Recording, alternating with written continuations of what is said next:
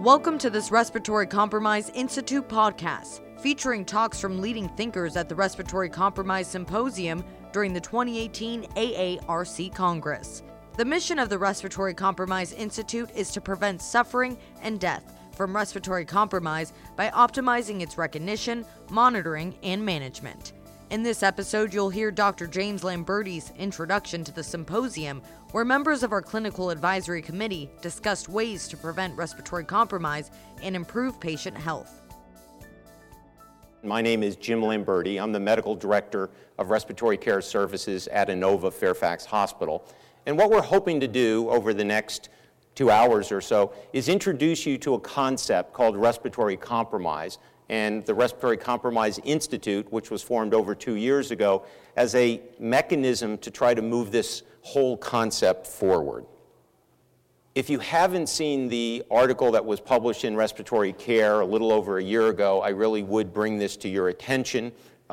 Many of the authors of this paper will be speaking today, but what we did in this paper is really presented a new paradigm, that respiratory compromise occurs in vulnerable hospitalized patients, and that we're probably not doing a good enough job recognizing and intervening early in patients with respiratory compromise. So this is the definition that we set forth in the paper. Respiratory compromise is a state where an individual has a high risk for respiratory failure or death, but for whom such devastating complications are potentially avoidable. And I think those of us that practice in hospitals recognize this all too frequently. We feel that it's important to identify patients with respiratory compromise and those whom respiratory compromise is worsening in the hospital so that appropriate interventions can be instituted to avoid catastrophic events. So just as way of background, it's hard to come up with great demographic or epidemiologic data.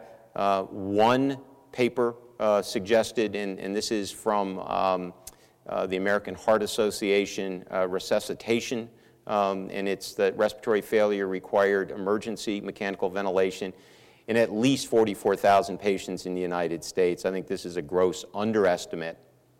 The National Quality Institute found that over 1% of all surgical patients require an unplanned postoperative intubation. And the development of in-hospital respiratory failure is associated with a mortality of at least 40%. The way I look at it is very similar to looking back at sepsis. Those of you that have been around for a while, if you think about where sepsis was 20 years ago, so if you think back around the turn of the millennium, individuals got together and the Surviving Sepsis Campaign was formed in 2002. And if you look at the goals of the Surviving Sepsis Campaign, they are very similar to what our goals are with respiratory compromise. The plan was to reduce the mortality for sepsis by 25% by building awareness of sepsis. We're hoping to do that with respiratory compromise, improving the diagnosis, increasing the use of appropriate treatment, educating healthcare professionals, improving post-ICU care, developing guidelines of care, and implementing a performance improvement program. So even though the Surviving Sepsis Campaign has not been perfect, it's had some bumps in the road over the last 16 years or so, but I think that we can use it as a roadmap to how we can improve the care of patients in the hospitals across the United States with respiratory compromise. So here's where we're going to be going today. The first thing we're going to talk about is the history of the Respiratory Compromise Institute. And doing that will be the Executive Director of the Respiratory Compromise Institute, Phil Port. Next, we're going to be talking about some data that we have presented in abstract form in Medicare data mining. Myself and Sidney Brayman will go over some of that data. I think there's some very interesting findings that will, I think, ring true and tell us some places to go in the future.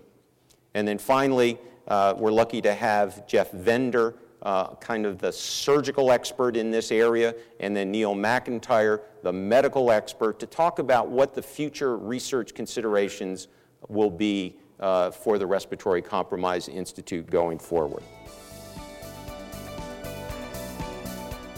Thanks for listening to this Respiratory Compromise Institute podcast. If you've enjoyed this episode, visit respiratorycompromise.org for more information on research, education, and prevention.